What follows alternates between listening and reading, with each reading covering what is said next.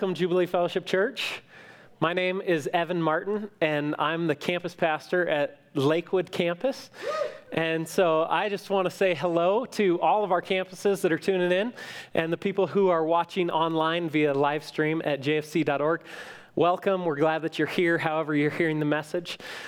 Everywhere I go and bump into people from JFC, members or people who attend any of our campuses, they tend to ask me, okay, so give me an update on Lakewood. How is Lakewood doing? And so I wanted to take a little bit of time to let you guys know what we're doing in Lakewood. Several months ago now, you guys gave, some of you guys served to open up the fourth campus of JFC. And we opened up in May, so we've been going for a while now.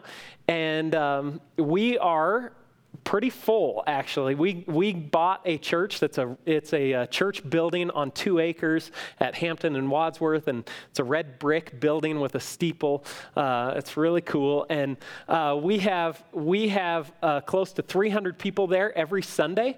We're thinking about adding a service, so that may be news to some of you guys that are listening at Lakewood.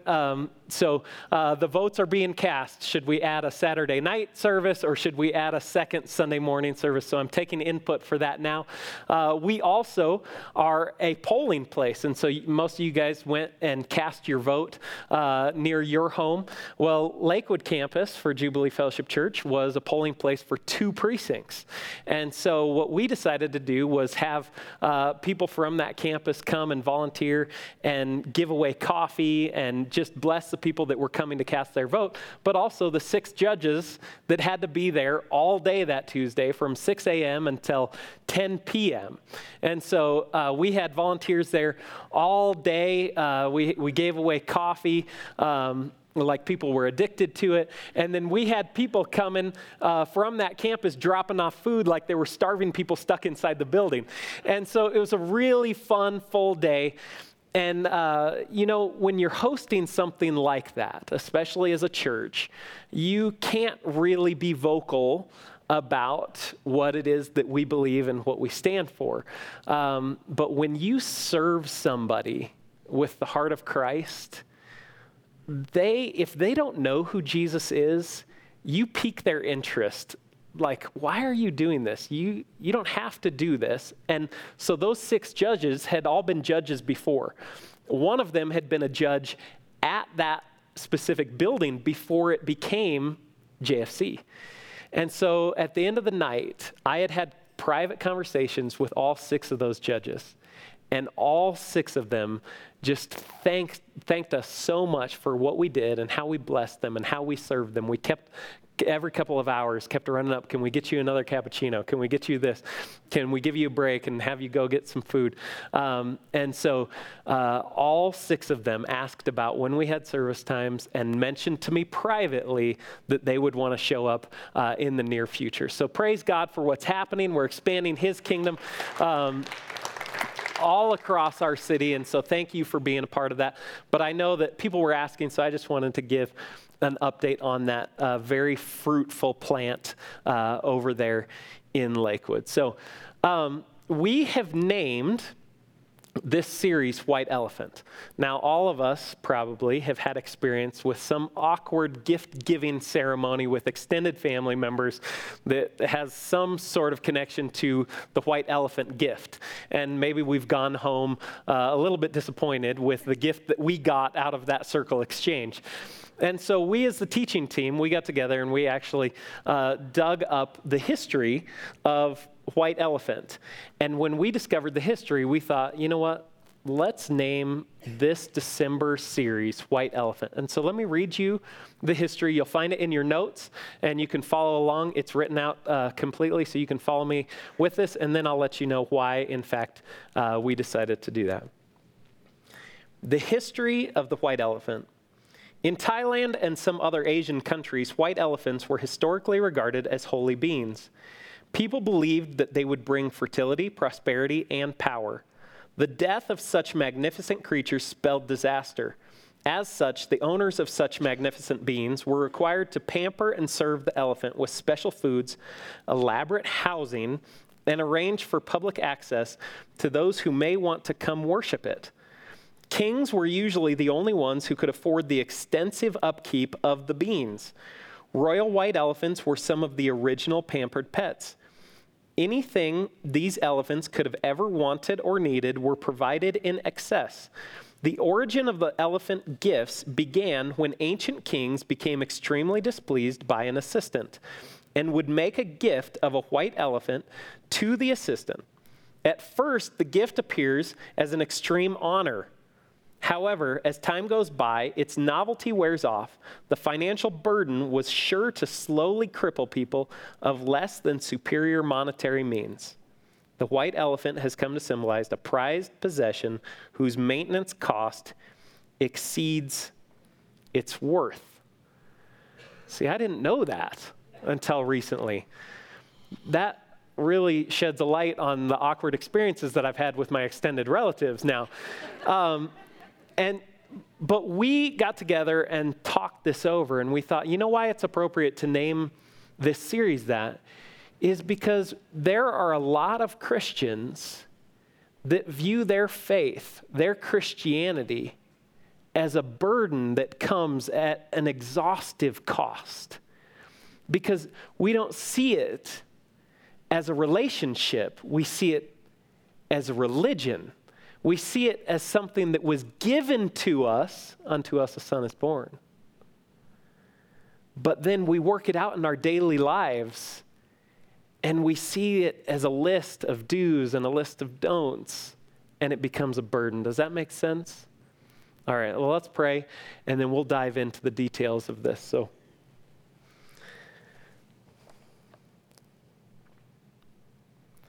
Holy Spirit,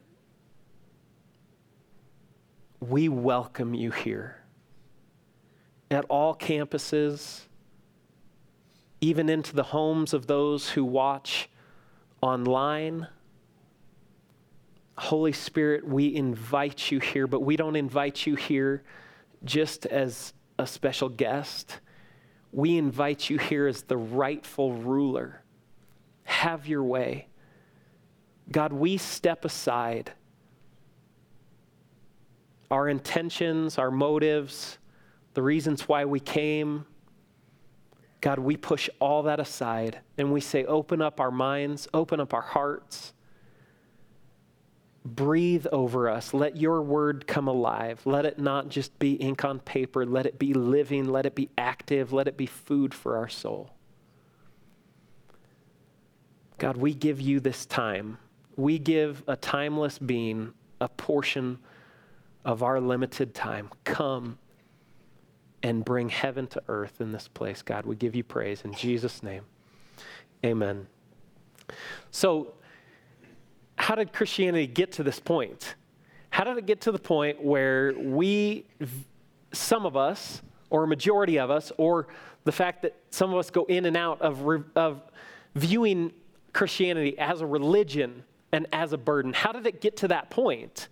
Did the disciples of Jesus see it as that? When they walked with him for 3 years, did they see it after he left, after he ascended into heaven?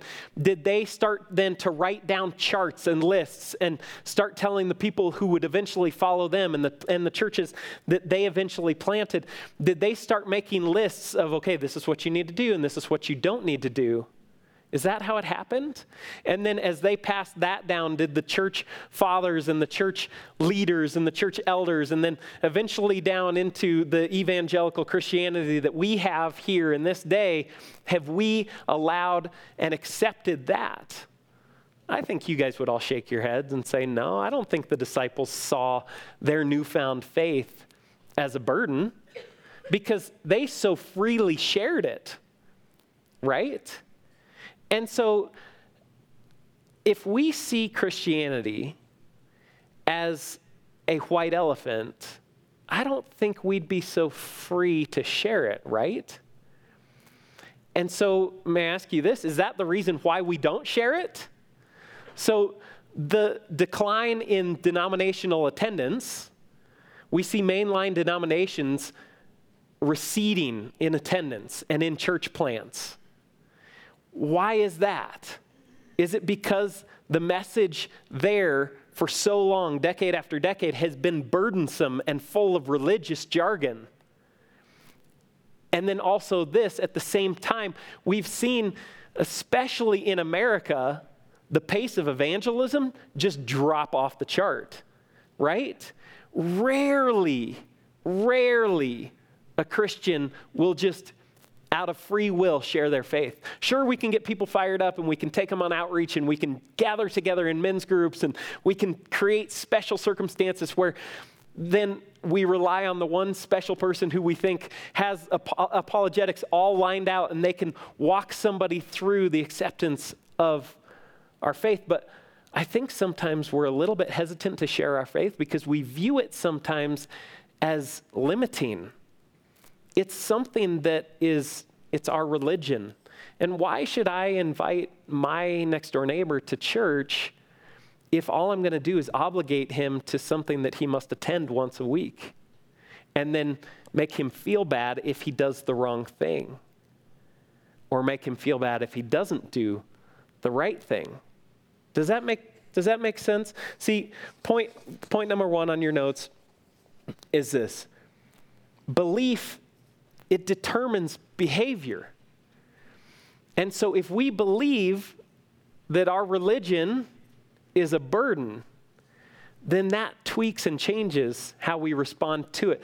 But let's go all the way back to the birth of Christianity, to the place at which Jesus himself hands that faith over to humans and see how they respond. One of the guys that was there walking and talking with Jesus for 3.5 years was Peter.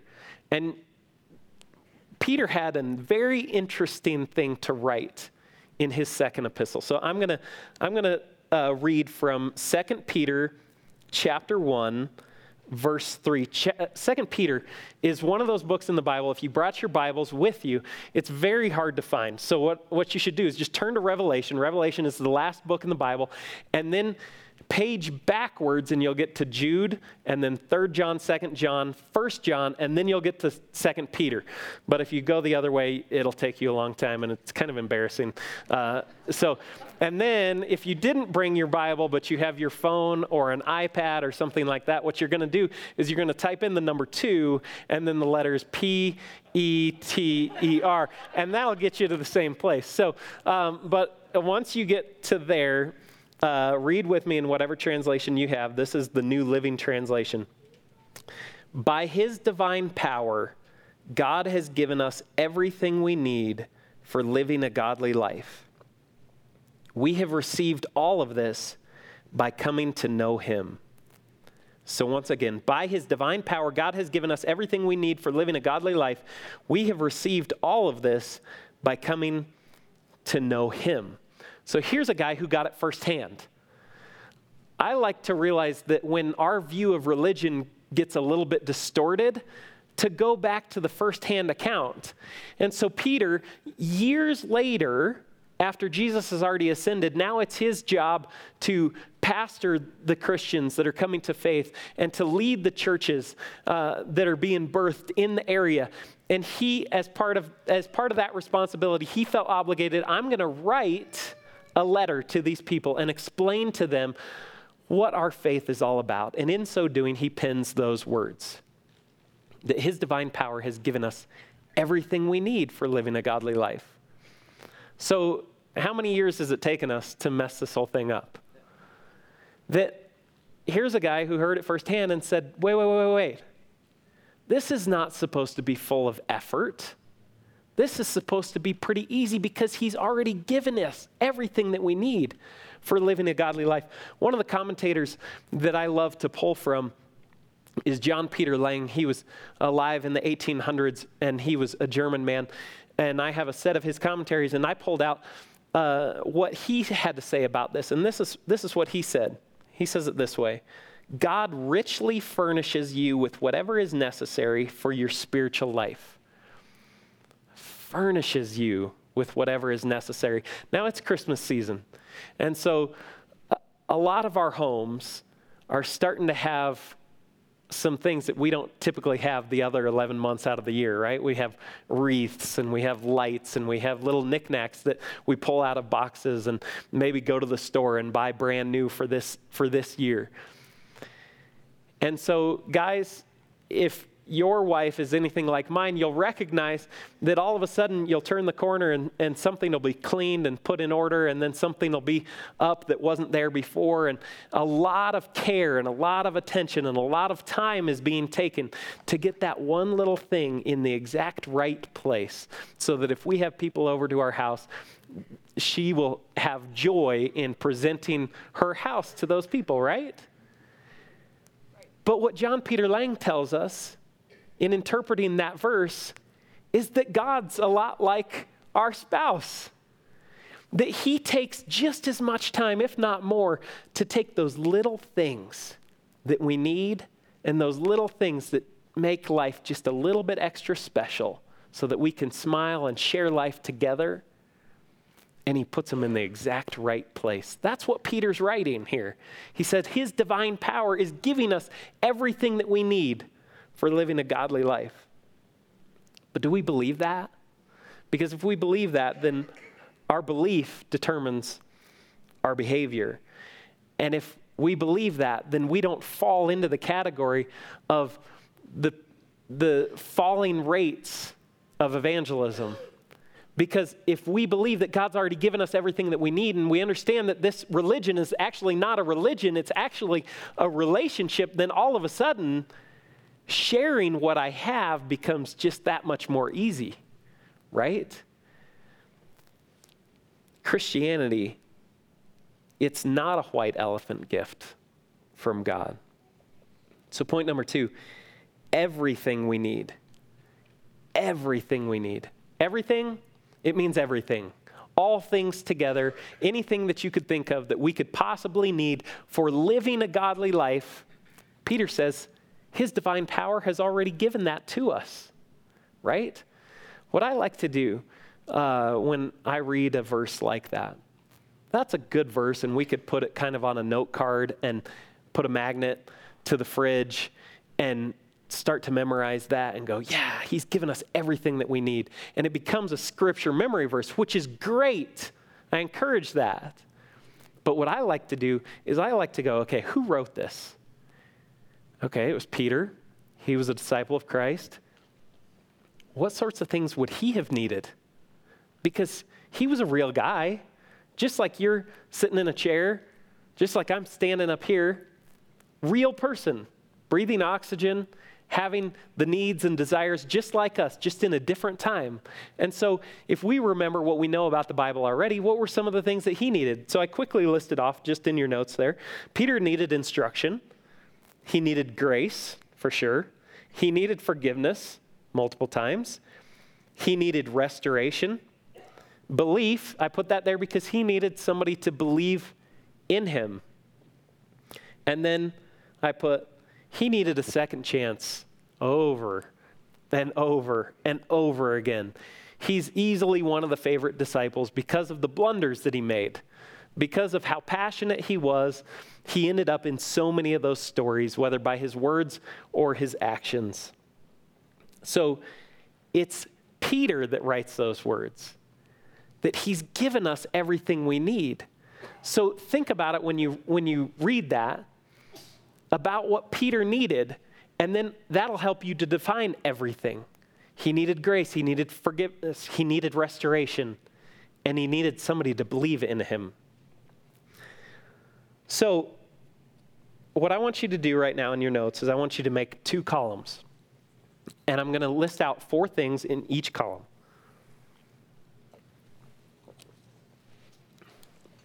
And I'm going to go through this rather quickly just so that you get them written down or in your head. And then I'll go back through and explain what I mean. So in the left-hand column, I want you to write this. He fell asleep while praying. That's point number 1. Point number 2, he cut off an ear. Point number 3, he denied Christ. And point number 4, he went back to fishing. You'll recognize that if you've read the Bible any number of times and heard the stories, you'll recognize that those were the things that Peter did leading up to the death and resurrection of Christ, and then point number 4 happened after the resurrection. And so now on the right-hand side of that column, I want you to write these 4 things. Number 1, spiritually undisciplined. Number 2, passionately defensive of our faith. Number 3, unable to proclaim it publicly. And number 4, decide to settle. And so if you didn't get those written down, I'm sure I'll mention them a couple more times. But what I want you to understand here is that Peter is very much so just like us. Like I said, he was a real human, and sometimes when we read the Bible, we characterize those guys. And we put them up on a pedestal, and then we almost make them to be something that they weren't. They were real humans. And so leading up to Jesus being betrayed, Jesus takes the disciples into Gethsemane, and he says, hey, pray with me for a while. And he goes on just ahead of them, but he comes back, and the disciples were sleeping. And so here's Peter. He falls asleep while praying. He was spiritually undisciplined at a point. But then, number 2, Judas comes into the garden with the gang of soldiers and tries to arrest Jesus. And who pulls out the sword and cuts off the ear of the servant of the high priest? It was Peter, right? Peter's like, you're not taking Jesus? Whoosh! Ear gone on the ground, guy bleeding, screaming, right? And so here's a guy who was just sleeping while he was supposed to be praying, but now he's, like I said, number 2, passionately defensive of the faith. And so Jesus, if you didn't know that story, ended up picking up that ear, and in the moment where they then continued to arrest him and eventually crucify him, he just happened to heal somebody's ear that was laying on the grass. No big deal. Number 3, he denied Christ. Jesus pulled his disciples together and he said, tonight you will all turn away from me. And it was Peter who said, no, Lord, not me. All these others, they might, but not me.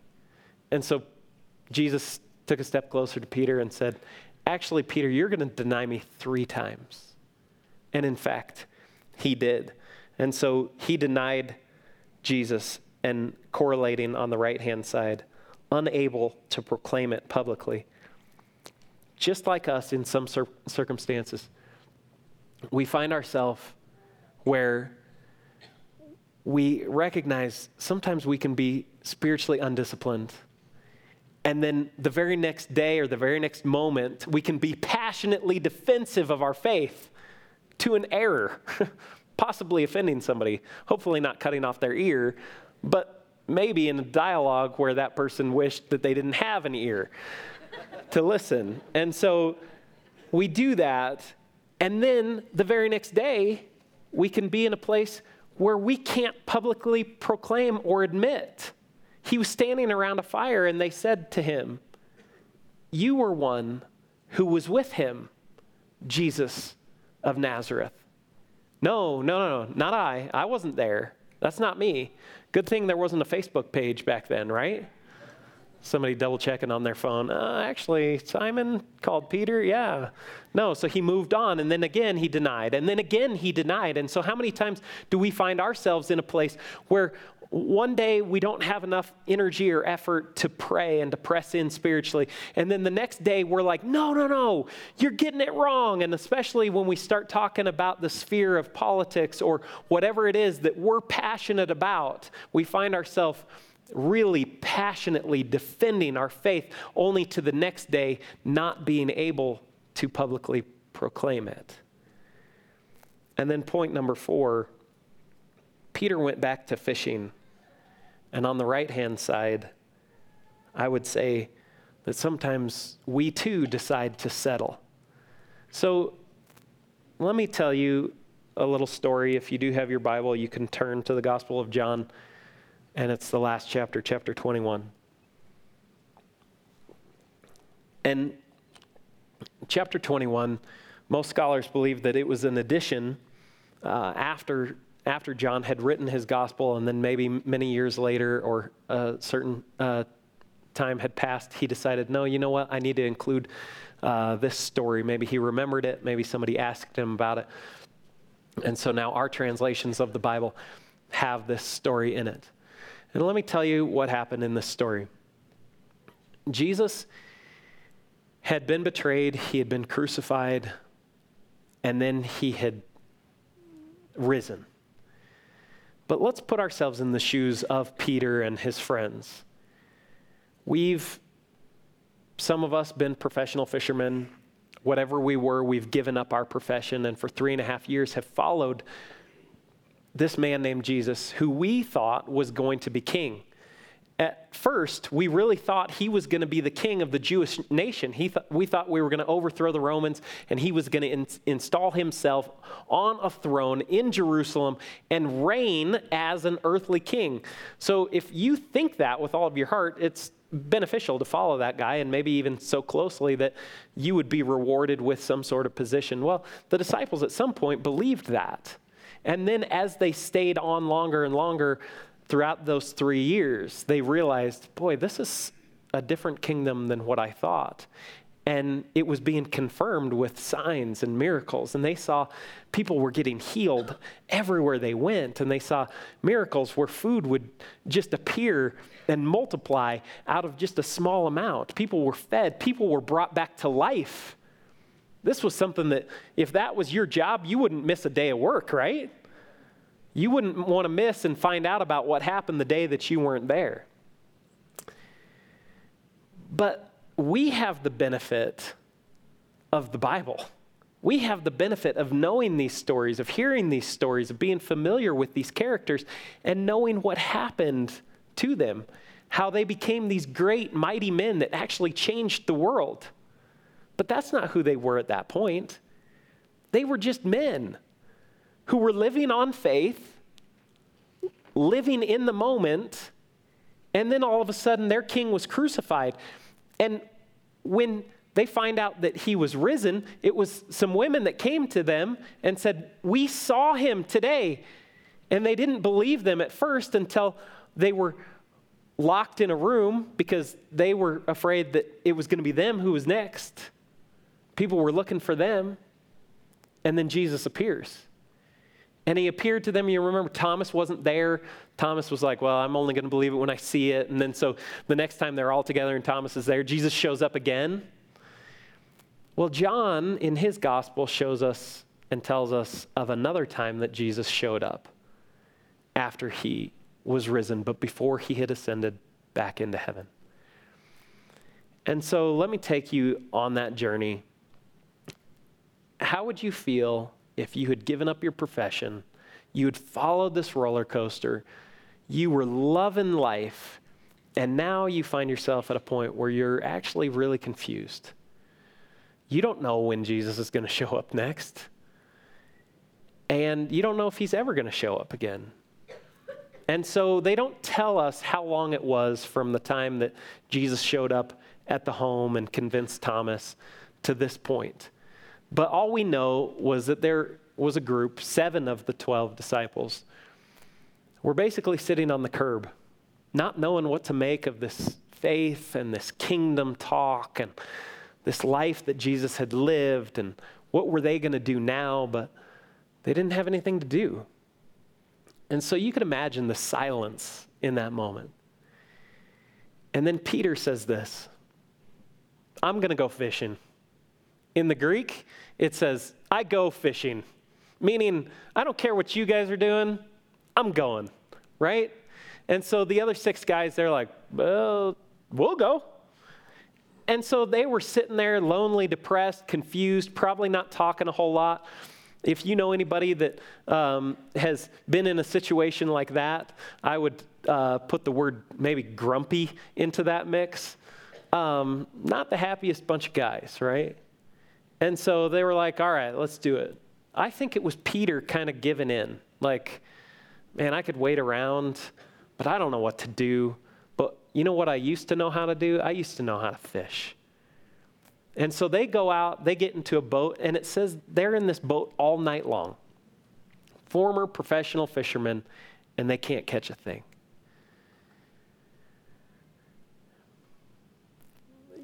You know what? I think there's some of us that are at that point in our faith,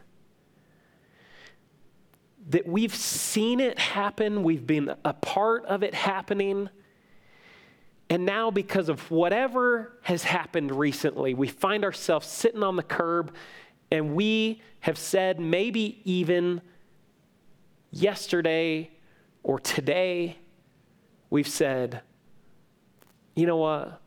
I'm just going to go back to what I know.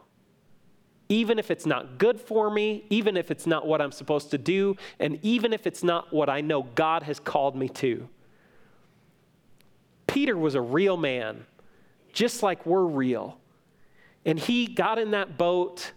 Maybe some of you guys are at that decision where you're saying, okay, I'm just going to get in the boat. Maybe some of you are already in that boat and you're trying to fish, and all night long you're not catching anything. And maybe the lack of fish is starting to make us think, wow, maybe I'm not doing what I'm supposed to be doing.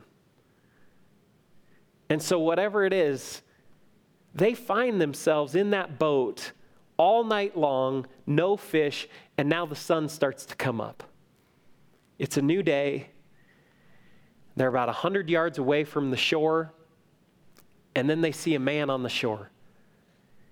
And this guy calls out to the boat, and this is what he says. "Children, have you any fish?" You know what a bunch of grown men who don't have any fish don't want to be called in that moment? Kids, you know? I bet they were like, get on this boat and we'll show you who's a child. Can you imagine a bunch of JFC pastors, hungry, tired, upset with each other, and then somebody wants to start a fight? I don't know how they exactly responded to that, but what's written down in the Bible is that they simply responded respectfully and said, "We have none."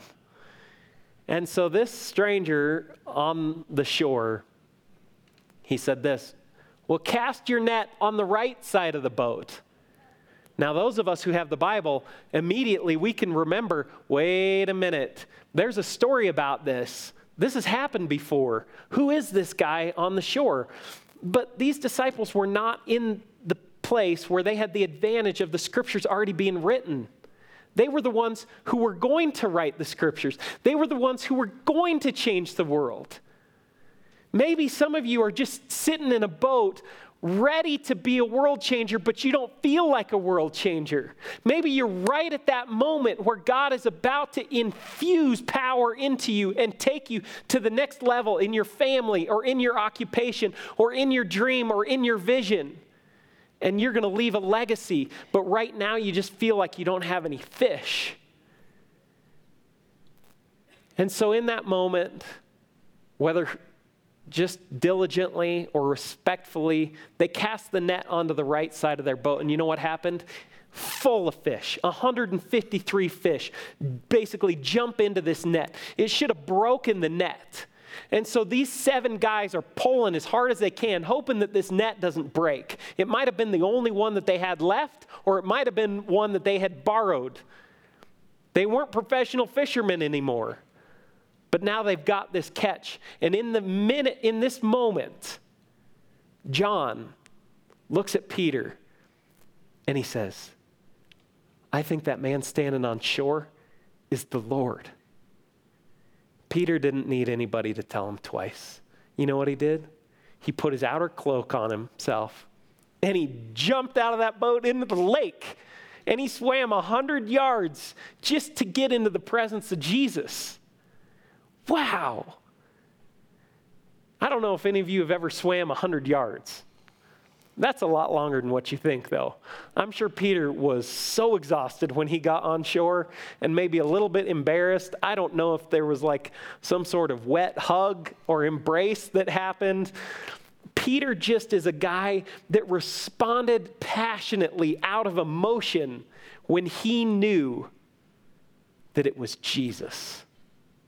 And so his friends try hard to pull this boat closer to shore with the net dragging behind it. And Peter's there. You know what Jesus had prepared? Breakfast.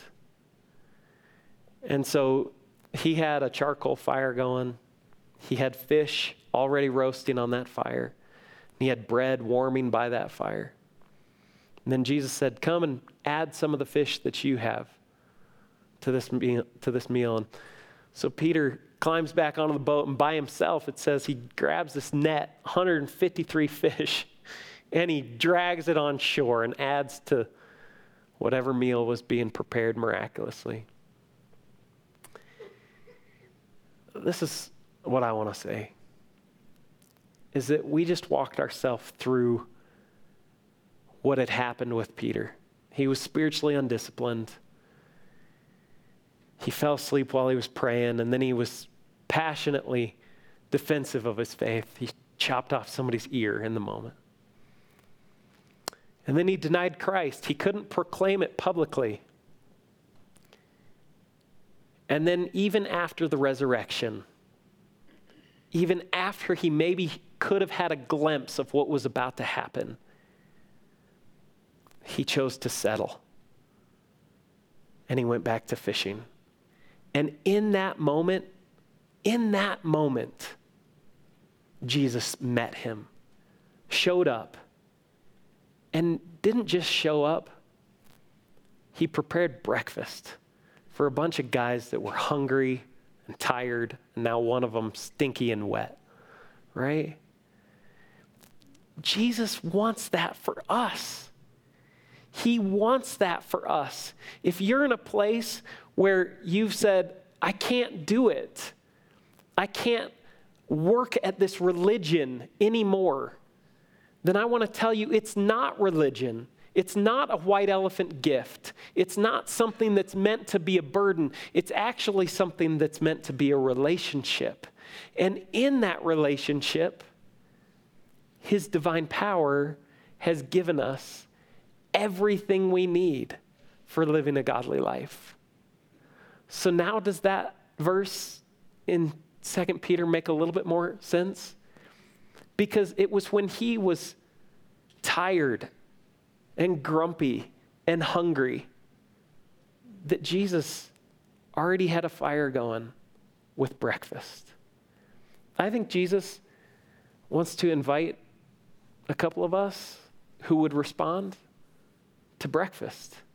I think he wants to wake some of us up early and open up the Bible and have him just come alive out of those pages. That it wouldn't just be black and white, that it wouldn't just be ink on paper, but it would be living, it would be active, it would be food for our soul. It truly is everything we need.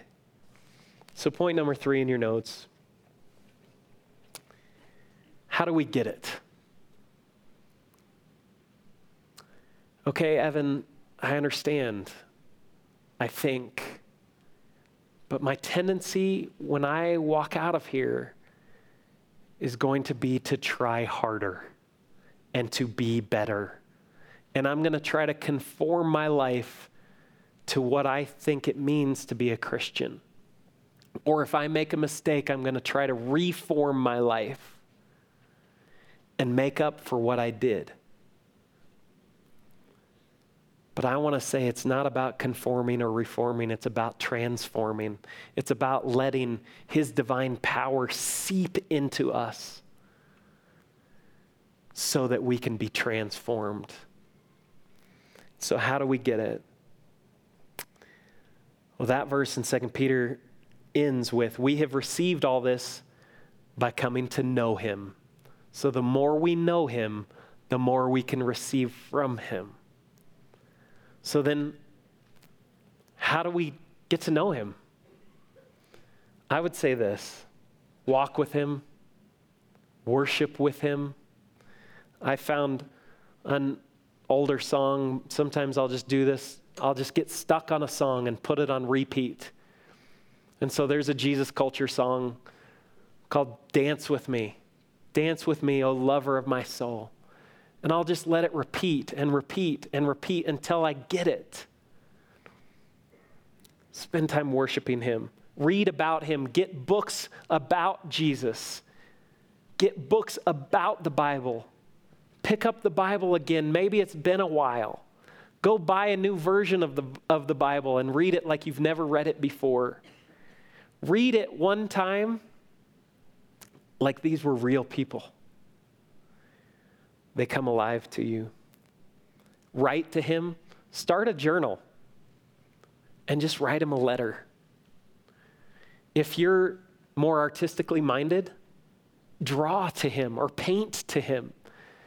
You know, every once in a while, my kids will run up to me and just hand me a piece of paper that they've spent time drawing or painting. And my 3.5-year-old Ethan, sometimes he'll hand me a piece of paper and it won't necessarily be a work of art. It'll be scribbles. As we walk out this Christmas season, I want to challenge you to just scribble our way to a closer relationship with the Lord. Because that gift, that piece of paper that my kid gives to me is so valuable. As a father, I accept that and place immense value on it, even if I couldn't tell you what it was supposed to be. If it's just scribbles.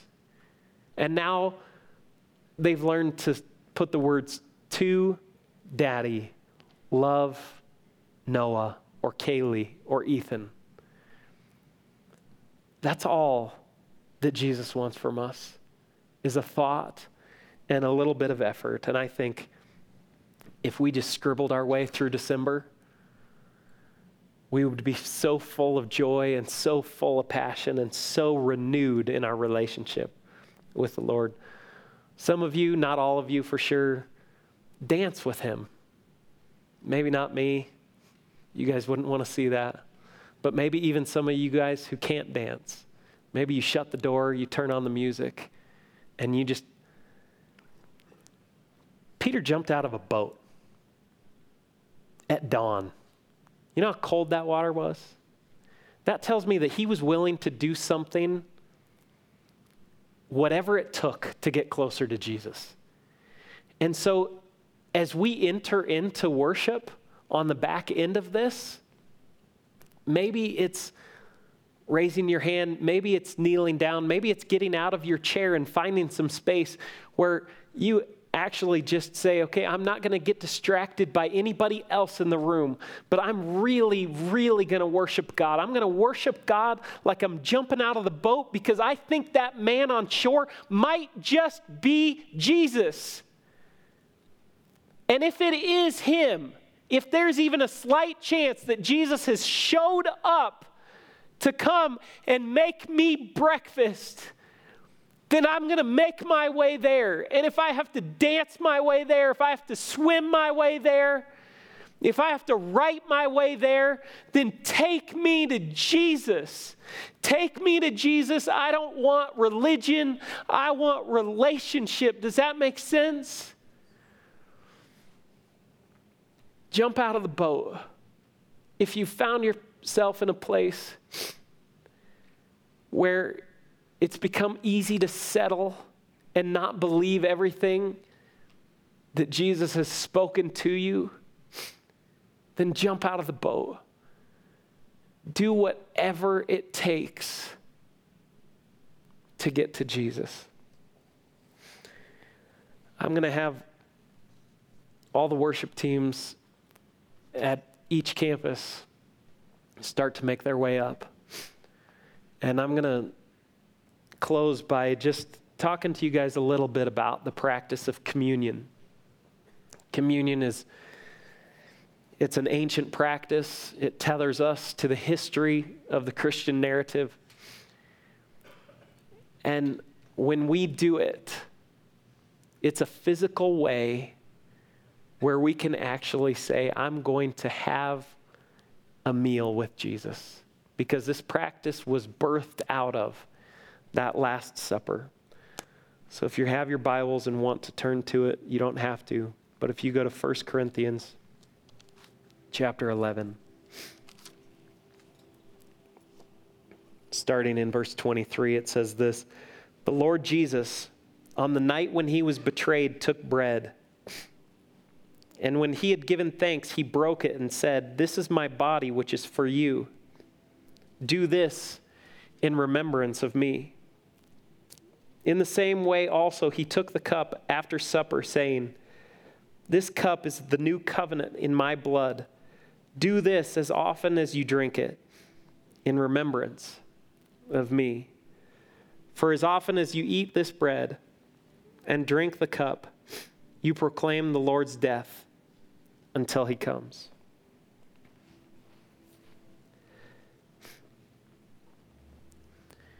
When we take a little piece of bread and we dip it into the cup of wine or of juice, we take two common elements and we stand in a position that believes that those two elements become holy. Because what I mean by that is that we get to participate in the life, death, and resurrection of Jesus. And so why would we believe that something common could become holy? Well, we believe that because that is the message of Christ. That is the message of Christmas. And that is the message of our religion turning into a relationship. See, because when Jesus came to earth, he came with every intention to make us holy. So he takes us, common man, common woman. He shares relationship with us. He breathes the Holy Spirit into us, and he makes us holy. It's not about us striving in this season to become something that is projected upon us. It's us saying, I'm going to scribble my way to a refreshed relationship with Jesus. Do you believe that?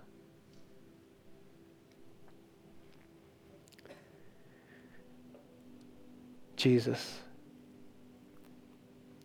we love you, we praise you, we give you glory, we give you honor.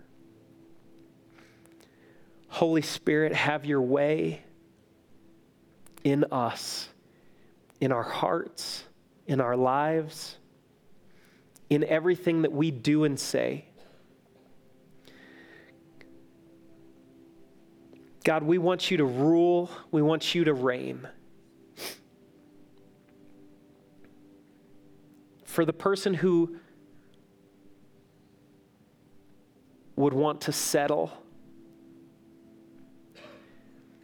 Jesus, come, we ask, and just meet them at breakfast. Whether it's tomorrow morning at breakfast, whether it's on a jog, whether it's on a drive into work at some point this week.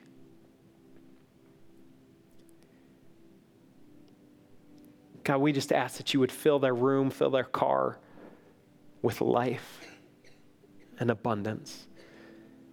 God, I pray that as people dig into your word this week, God, I pray that it wouldn't just be ink on paper. I pray that it would be living and active. I pray that it would be food for their soul. And God, in the busyness of this season, God, I pray that you would press the pause button over our life and just meet us at the shore and share time with us, God. We love you and we commit our lives once again to you. In Jesus' name, amen.